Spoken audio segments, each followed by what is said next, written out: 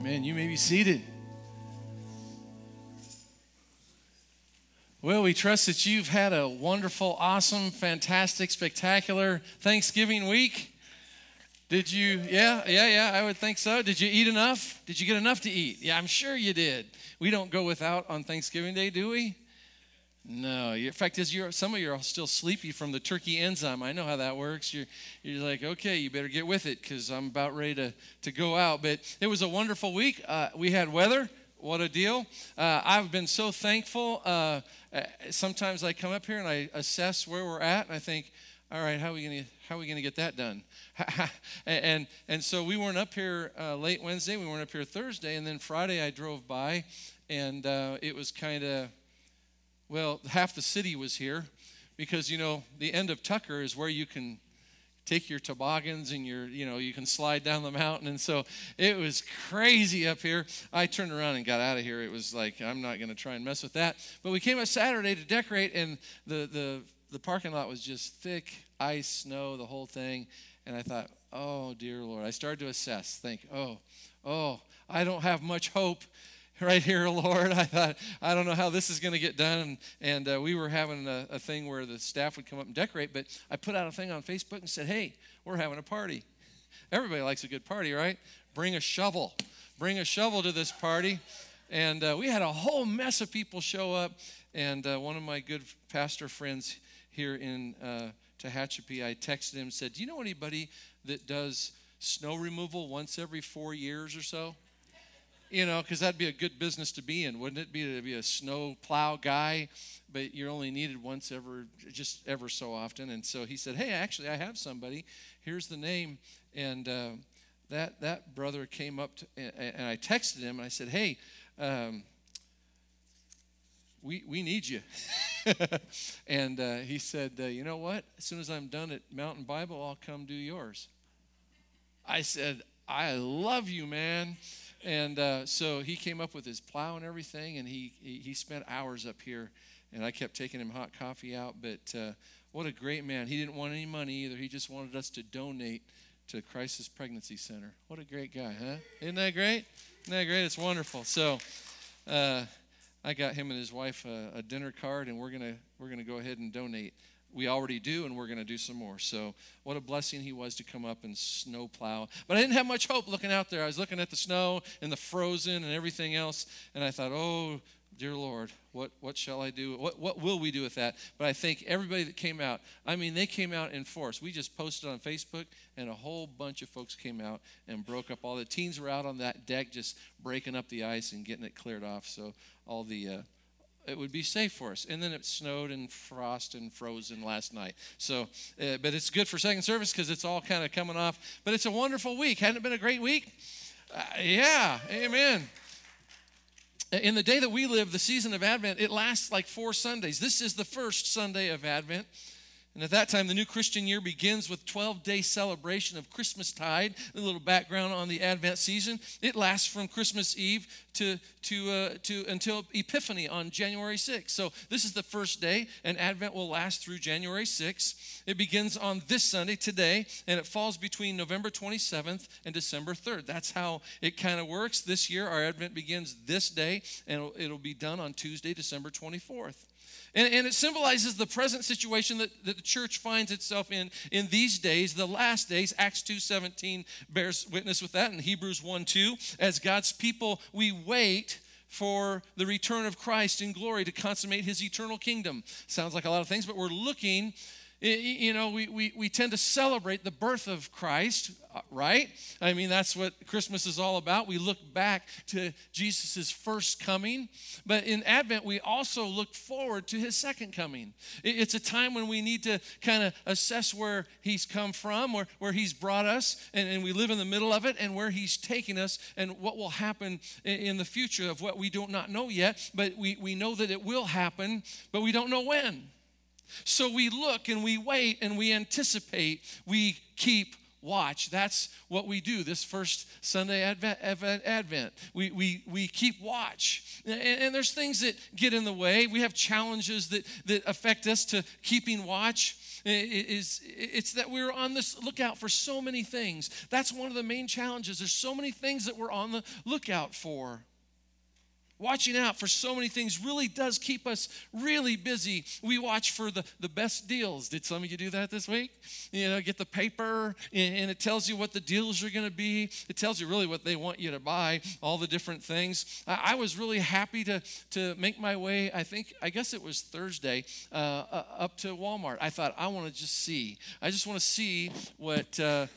getting ready for Black Friday, what it will look like in Tehachapi. And I didn't have a lot of expectation because we've all seen it on TV, what that turns into. And it's like, I don't want to be any part of that. And we don't, as a family, generally go hang out in front of a store. In Topeka, they would start Wednesday about 5 p.m., and they would set up tents outside stores. And I always thought, I ain't doing that. I'll pay the extra. I don't want to do that. I don't want to. But some people like to do it. It's exciting, festive. They bring little burners, Bunsen burners, and make their coffee and sit out in front of a store for all night long. That's not my thing, but I wanted to see. We give Walmart kind of a hard time, don't we? A little bit. They're here in town now. We think, but I went up there, and I was very pleasantly surprised. I figured I ought to give them props. If I bag on them occasionally, I ought to give them props also. They had it really organized well, just to walk in and go hang out where the thing that you might want, just stand there. I got back to the TVs. As guys, we got to look at the TVs, right? And they should put recliners back there by the TVs, because that's what we like to look at. So I got back there, and the guy looked at me, and I said, so how does this work? He goes, just stand right there. And I said, okay. And he says, and we can't sell it to you till 6 o'clock, and it was only 10 after 5. I said, well, okay.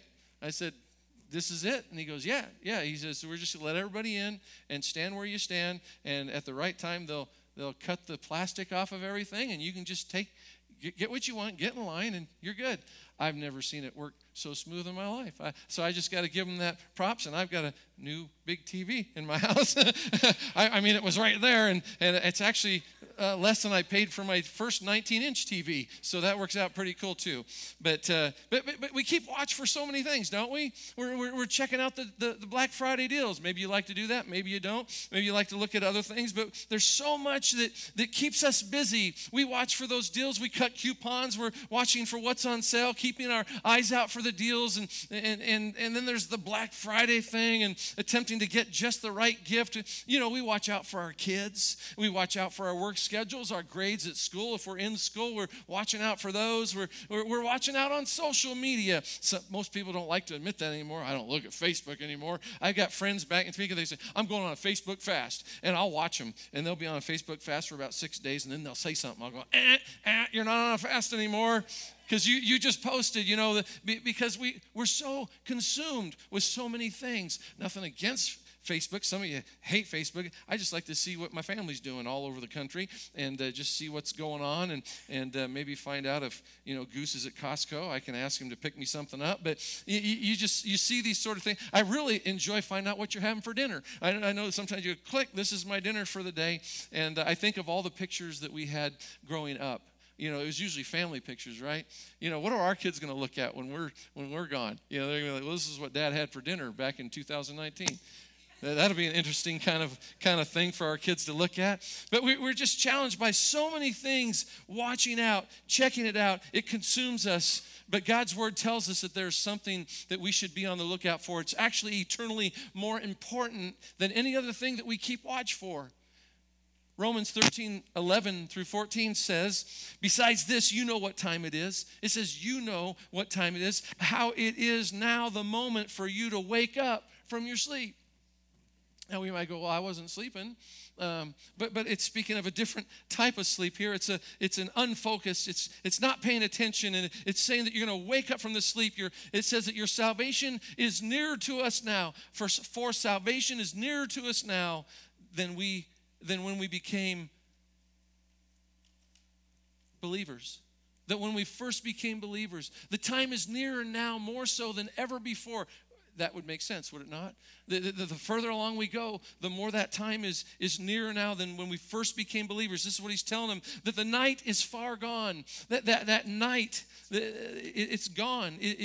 it will no longer be, and what is to come. It usually landed, right, I don't know, knowing what we're in between, knowing that that night is over and that the day is near. That's where we land. He says, then let us lay aside the works of darkness and put on the armor of light. Do away with the things that really don't matter, that take our focus away and help us to not pay attention. Lay those works of darkness away and put on the armor of light. Let us live honorably as in the day, not in reveling and drunkenness, not in debauchery and licentiousness, not in quarreling and jealousy. He says instead this, put on the Lord Jesus Christ. Put on Jesus. That's what we should put on. And make no provision, he says, for the flesh to gratify its desires. You see, it's of utmost importance as we enter this time of the Christian calendar that we take stock of how the world, with all of its allures, has been drawing us in, often causing us to be at times to be of the world and not just in the world. We're to be in the world but not of the world. And there are times when it takes our focus away and we're engaging so as to be that we are of the world and not just in the world. It has lured us into trusting ourselves, into our own abilities, fulfilling our own desires and seeking for what gratifies our flesh. It's at this time that we are reminded in Advent, the first Sunday of Advent, we're reminded and instructed to keep watch, to put on the Lord Jesus Christ, to take him on. There were two senior citizens that were out on their usual morning walk, and they both had been complaining about the aches and the pains of getting older. And as they passed by the local funeral home, one of them turned to the other and said, look, there's no hope of recovery. We're just getting older. Let's just go in and give ourselves up. Just go on in and do the deed. We're not getting any younger. There's another story about a for sale ad in the Roanoke, Illinois Review, which read like this. It said, do we still know what a hope chest is? My wife still has hers.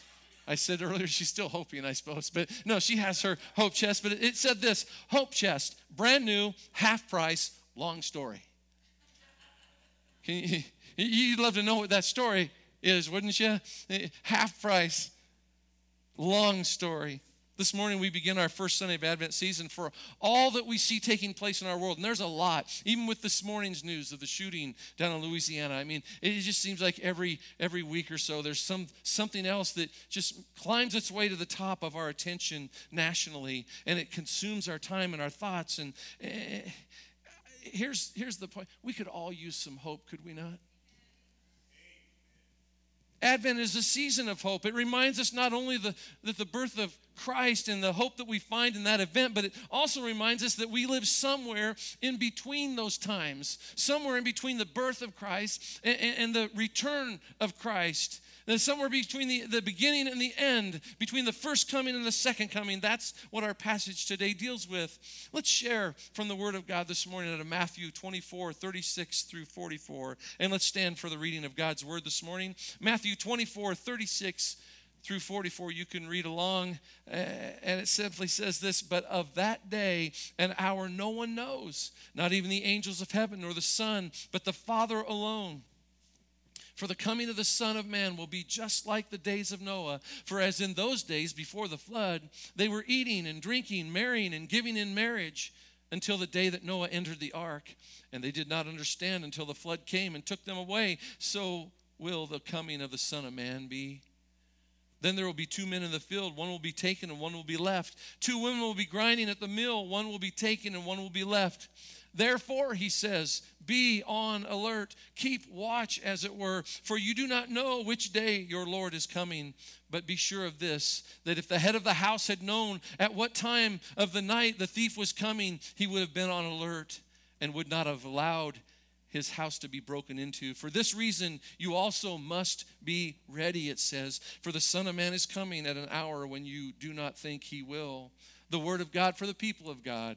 Thanks be to God. Father, we're thankful for your word. I pray, Lord, that you just set us slightly off center. Would you take us from some of the things, Lord, that we generally get distracted with, and would you pull us back towards what really matters? Lord, what really matters for our eternal future, not that anything's bad that we're thinking about or that we're focusing on, but we're so busy, we're so tied up in our thinking that sometimes we don't think about the day that is coming, Lord, that you've told us to stay alert, to be on alert for. So we're grateful and thankful for your word. May it do what you've intended for it to do this morning, we pray in Jesus' name. Amen. Amen. You may be seated. Well, when I was a little kid, I remember that we would go out as a family to choose our Christmas tree. Ours were all grown along the railroad tracks down in Westminster underneath the power lines, right by the railroad tracks. They would grow them all there all year long, and there were some that were way down there that were little teeny, and as you got further down by Haskell Street, there were bigger ones, and we'd go in, and they'd actually cut the tree down for you. And I remember we'd be wanting that perfect tree. We wanted to get it and choose it with the idea where we would position it in our house. I suppose that some of you have a perfect place for your tree. If some of you even have to maybe move furniture, you got to move that furniture. I know at our house, you move that chair over there, that lamp goes over there, and now the tree goes there, and there's always a little one weird spot in the house where that doesn't really go there, but it's there for now because the tree. And some of y'all have a beautiful place. I've been at Danny Houck's place, and they got this big front window that's just beautiful. It's tall, and their tree, you can see it from the street. I love that. I don't have a front window quite like that, but if my neighbors would look over my fence, they'd see a nice view of our tree. But we would usually, when I was little, it would land right in the middle of our sliding glass windows in the backyard. And then the presents would start to show up. All the presents. My mom would allow us to occasionally rearrange those presents. Did you get to do that when you were little? Get to touch them all, and they're all just under there, and they got to be put in the right order. The really tall ones need to be in back, and then as they make their way down to the little dinky ones out in front, and as we'd grab those, we'd pick them up and we'd kind of shake them, and we'd wonder what's in there. I know what I want. I have great anticipation for what I want, but what's in there, I don't know, and we couldn't figure it out, but we wanted to, so we touch everything and place it right where it needs to be. It was great anticipation for what was to come. It's Christmas. Have you lost that as an adult? Whatever. Yeah, I don't know what it is. My kids have a tough time because I can guess everything. It drives them nuts. I don't even want to guess anymore because I always kind of get it. And they're like, So they'll show me this little thing. I said, is it a car? And so just to mess with them. But we would always try and figure out what's in the gifts and shake them, and tall ones in back, small ones in front. There was just so much anticipation, so much expectation. We had been asked what we wanted for Christmas, and now lies right in front of us under the tree, the potential of that hope that I will get that car, that little car. Mine was blue, and it was a Pinto. Why did I want to? I don't know why I want a Pinto, except that you'd push a button in the back of it, and it would go, and to turn into a dragster.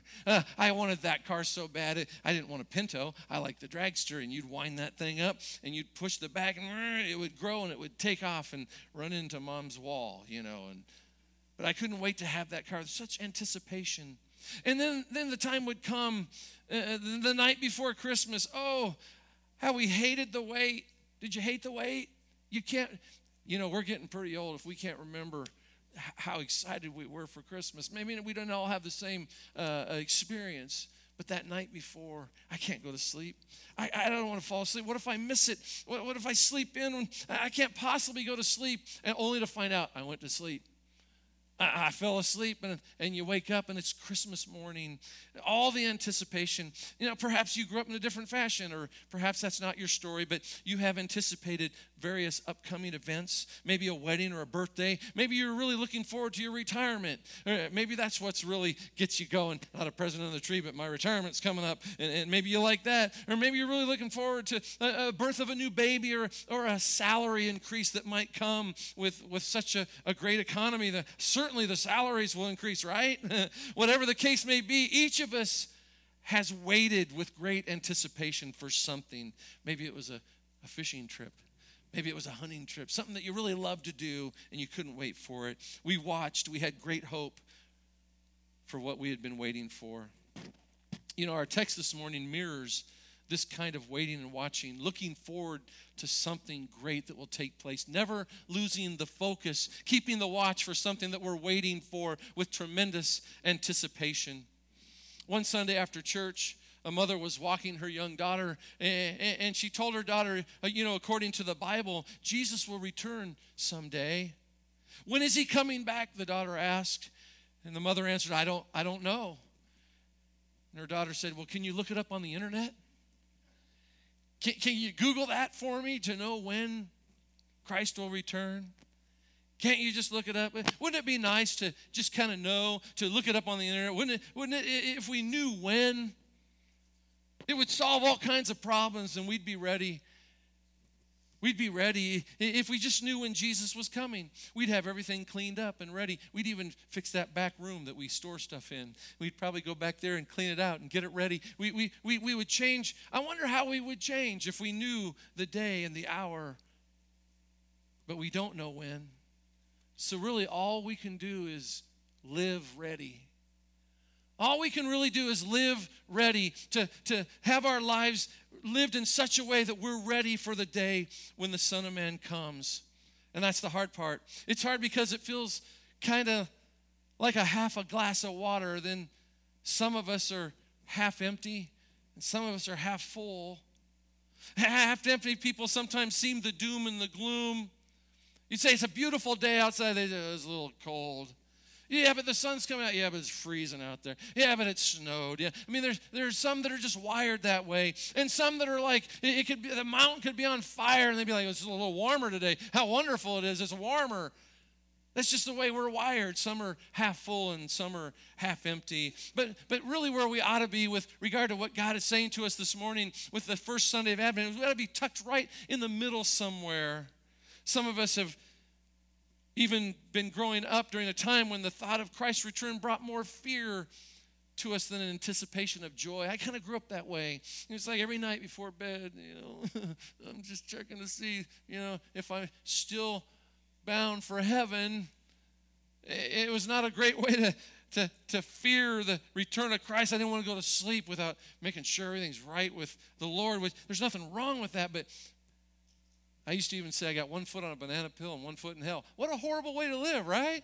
It's a terrible way to live. Not when God brings us such anticipation and joy of the idea of his return. Some of us maybe we have a fear about that kind of a scripture. And that may be because some of the verses that we read don't seem to be something that we would really be excited for. I mean, the scripture is also telling us that we should be on the watch, be on the lookout, and to not lose focus. We don't want to lose focus. But we shouldn't miss the fact that this is not a picture of fear. It's not a scripture of fear. It's actually a picture or a scripture that is sharing with us tremendous hope. There's hope. I don't know about you, but there just seems like no good news these days. You got to watch something else. But there's actually hope for the future that we live in the now, in the present, not way this way or that way, but right in the center of what God is doing in our lives this day. We can actually see it as a scripture that's sharing us great hope, that God is a promise keeper. Do you get that? God keeps his promises, and he's on his way back, by the way. He's coming. He's going to return. Some of us, I grew up hearing that really strongly every week, and there's days where you think, well, is it going to be in my lifetime? And really, the actual truth is it doesn't really matter. He is coming. God's word is truth.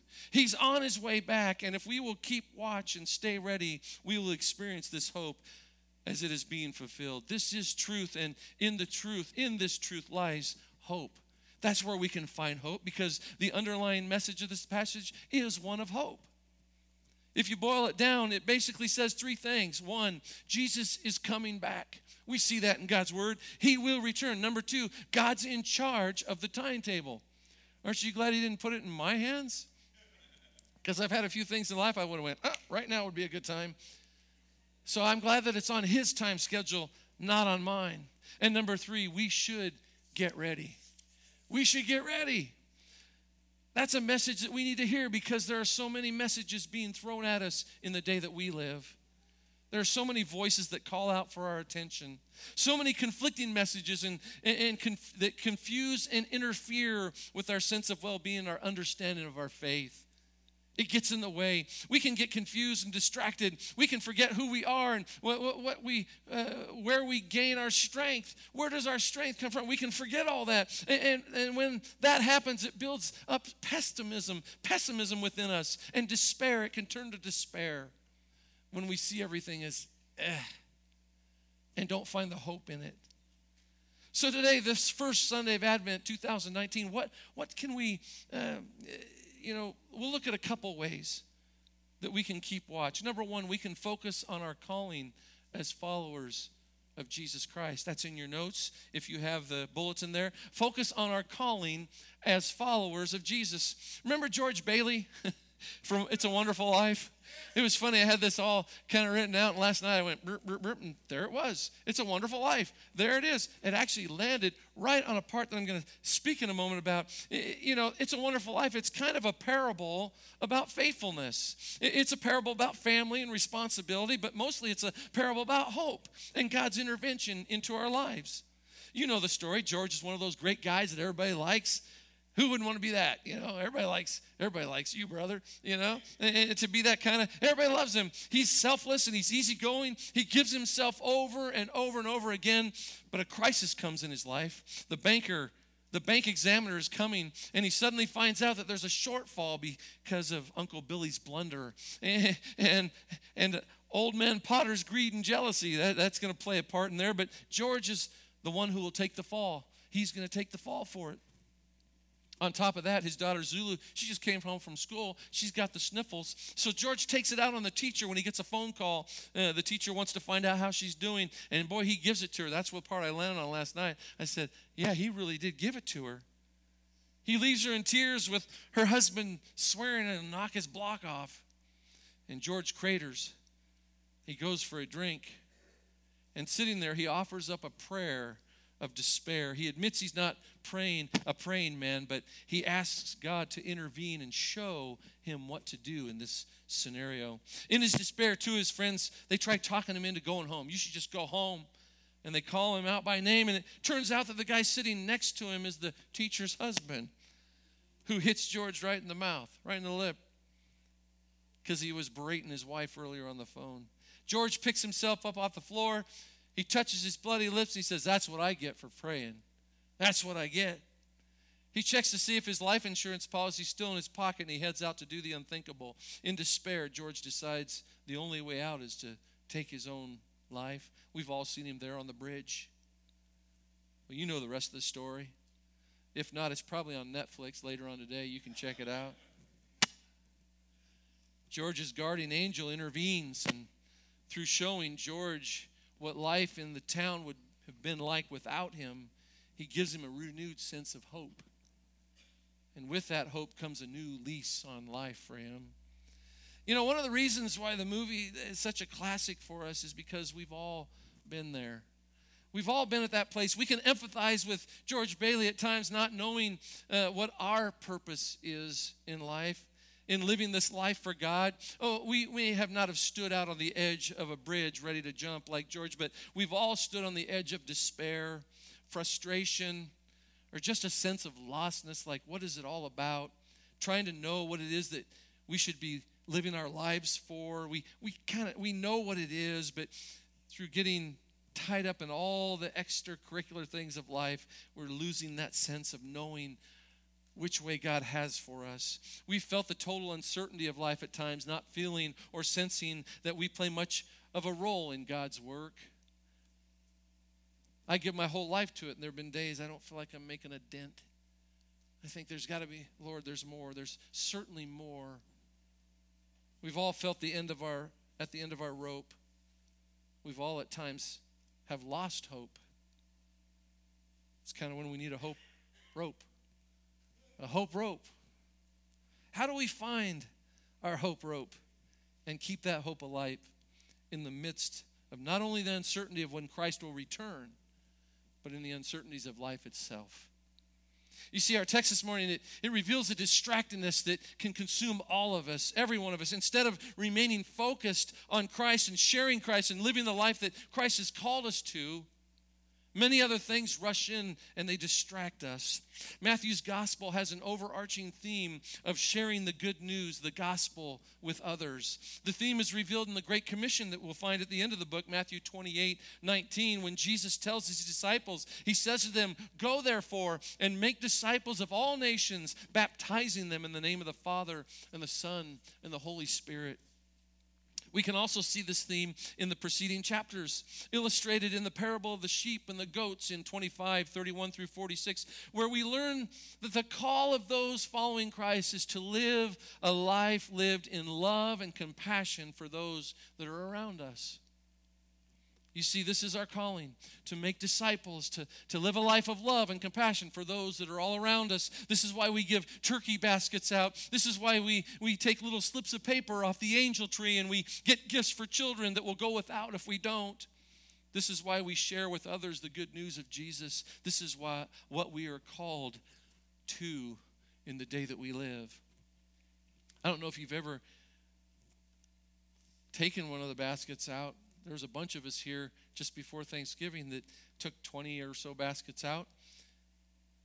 And there were people that really evidently really needed it. There's always people that appreciate it. I think we had somebody that just broke down in tears. That they didn't know what they were going to be doing, and it came right at the right time. The hope that we can bring to others when we fulfill God's calling to go and make disciples. Are you looking for hope this morning? Are you standing on your own bridge like George Bailey, wondering if you can possibly make a difference in this world? Find hope this day as we enter into this Advent season. Keep watch by focusing on your call as a follower of Jesus Christ. Each one of us have a call to join the mission of God in the world that we live. The second thing we can do to keep watch is don't lose focus. Number 2, don't lose focus. The content for our passage this morning shows that if we get ourselves spread too thin, we can lose sight of what's important. We can become distracted in the way that we live. Not necessarily walking in darkness, but just being so engrossed in the normal things of our daily lives, even potentially the good things, that we can lose focus. We can lose sight of what is the most important thing for us as followers. We can see these distractions there in verse 37 through 39. 37 through 39, it's referencing back to Noah in his time. It says, for the coming of the Son of Man will be just like the days of Noah. For in those days before the flood, they were eating, they were drinking, they were giving in marriage until the day that Noah entered the ark. And it says, and they did not understand until the flood came and took them all away. So it says, will the coming of the Son of Man be? It's going to come like that for many. You see, the issue wasn't that the people were doing their everyday normal things, eating and drinking and marrying. We're all going to be take part. We had a wedding back in June. It was a great wedding. We're going to be doing those things with our families, with our loved ones. Just like us, they had lives to live back in Noah's day. They had lives to live, things to do, work to be done, and families to care for. But when these cares, when these concerns for the day obscure our vision, when they muddle our thoughts and keep us on the treadmill of life, we become distracted from what is of utmost importance, the one thing that matters more than anything else. When we lose focus, we do not see as God is calling us to see. When we lose that focus, that is to stay focused, to be on alert. That's what he's calling us to. The people in Noah's days were just distracted. They were a distracted people. They were not paying attention to the signs that were all around them. They had lost their ability to see the coming destruction, and ultimately they missed out on the opportunity for the hope of their salvation. They were caught off guard because they forgot about God. You would think with that giant monstrosity that was being built, that might have called their attention back to what was important. Busyness in life can be a challenge for us. Is it not a challenge for us? Busyness in life? We have an uncanny knack for filling every moment of every week of every month with the things of life, and we sometimes miss out on our call to share with others. Got to get there what time? What time are we there? Hey, we got to leave. Do we have next Tuesday open? Make that appointment. We get ourselves to the point where there's absolutely no time left for focusing, for keeping watch. Keeping up the appearances can also distract us. Got to paint the house.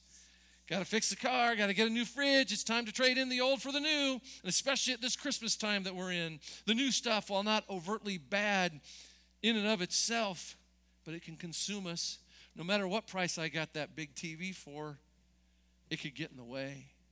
It could be on too much. It could be on during the times where I need to spend my time focusing on what's truly important. What do I get Aunt Judy or Grandpa Harry? I want to get them something nice, but what? And how do I get everyone something nice on my budget? You know, the shiny new stuff, it's alluring. And we can mistakenly look for fulfillment in the giving and the receiving, but both of those, the giving and the receiving, can be a distraction from the most important, and especially at this time of the year. Even our families can become a distraction. Can you imagine that? Our families? What could possibly be wrong with focusing solely on our families? You see, just like in Noah's time, they were doing the things that we all do with our families. There was nothing wrong with them getting married or drinking or eating together. Nothing wrong when we spend time with our families, but there are times when even in our families, they become the sole focus of the season over Jesus. There are so many things that can distract us from keeping watch for Christ in our lives and in the world that we live. So keep watch and find hope this Advent season. We can, number one, focus on our calling as followers of Christ and not lose focus. Don't lose focus. And number three, we can reclaim our focus. Keep watch. We can reclaim our focus to keep watch. At the very center of the Advent season is for each of us to reclaim that focus, to kind of pull back just a bit and to assess where we are. I was assessing yesterday where we are, and I thought, I have no hope. But there is hope. When we assess, we can reclaim our focus. We can be on watch. We can keep alert. Matthew 24:42 says it this way, therefore, be on the alert. It's kind of a warning. It's kind of an encouraging warning. Be on alert. Stay focused, for you do not know which day your Lord is coming. And then down in verse 44, it says, for this reason you also must be ready.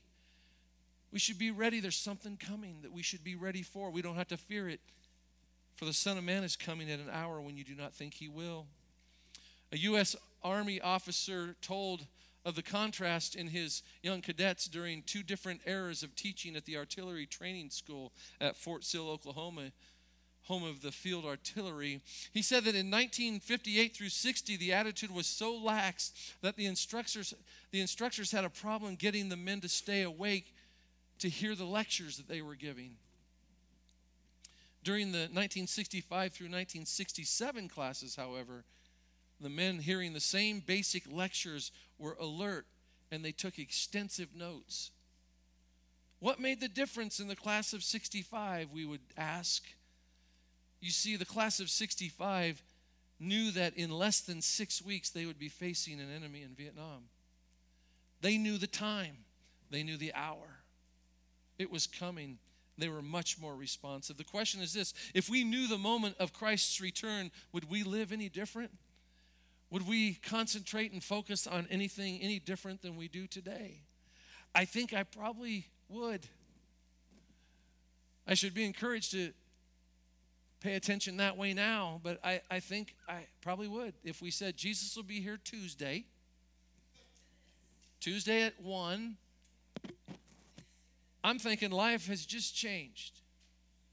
Who I'm going to talk to has just changed. How I'm going to share has just changed.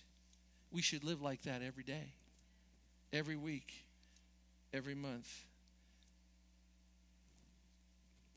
You see, in our text this morning, we are reminded to give continual consideration and to be mindful of the distractions that invade our thoughts and keep us from being focused or keeping watch. That we are able, that we are to remember the birth of Christ, for sure.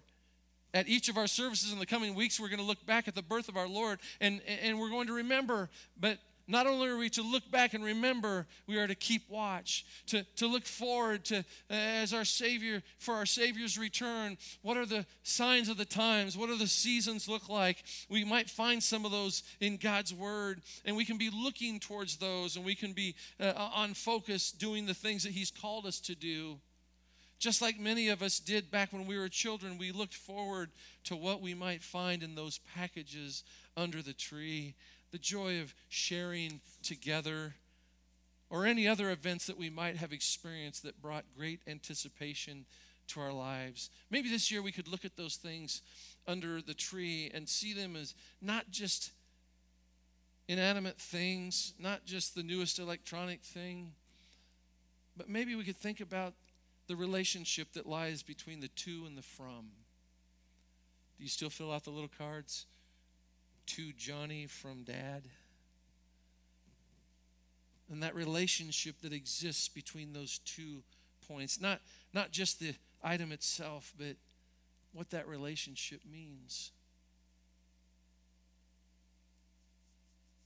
You see, Advent season is a season of hope.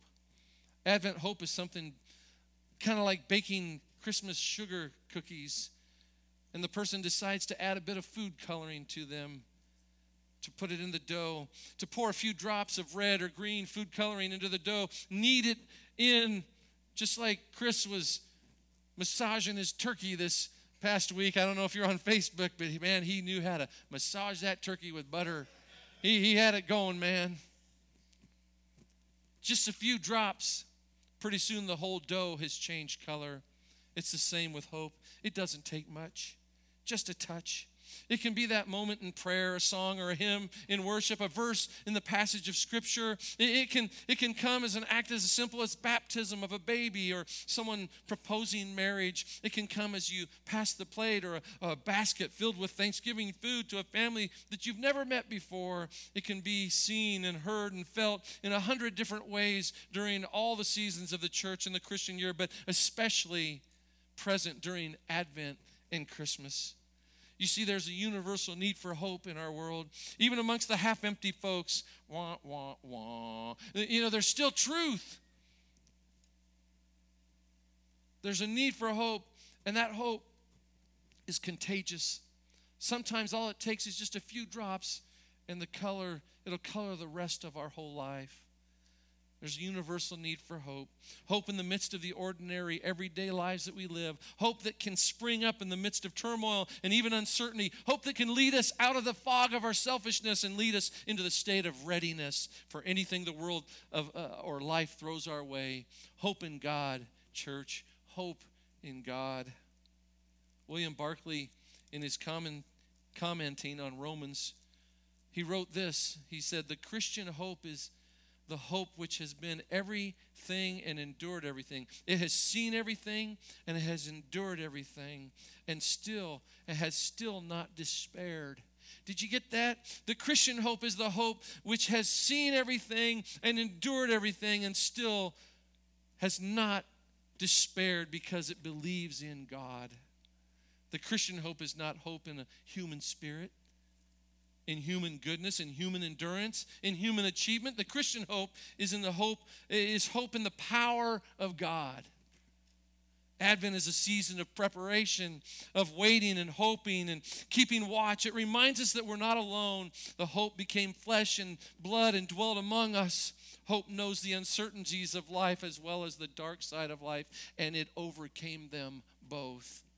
Hope lives or wants to live within each of us, so we can focus those uncertainties with faith.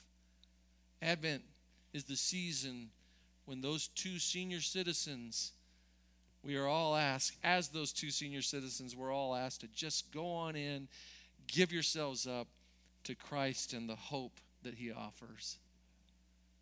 The question today is, what if we found a way to reduce those distractions, to simplify things, and to focus on remembering the coming of Christ and anticipating His return?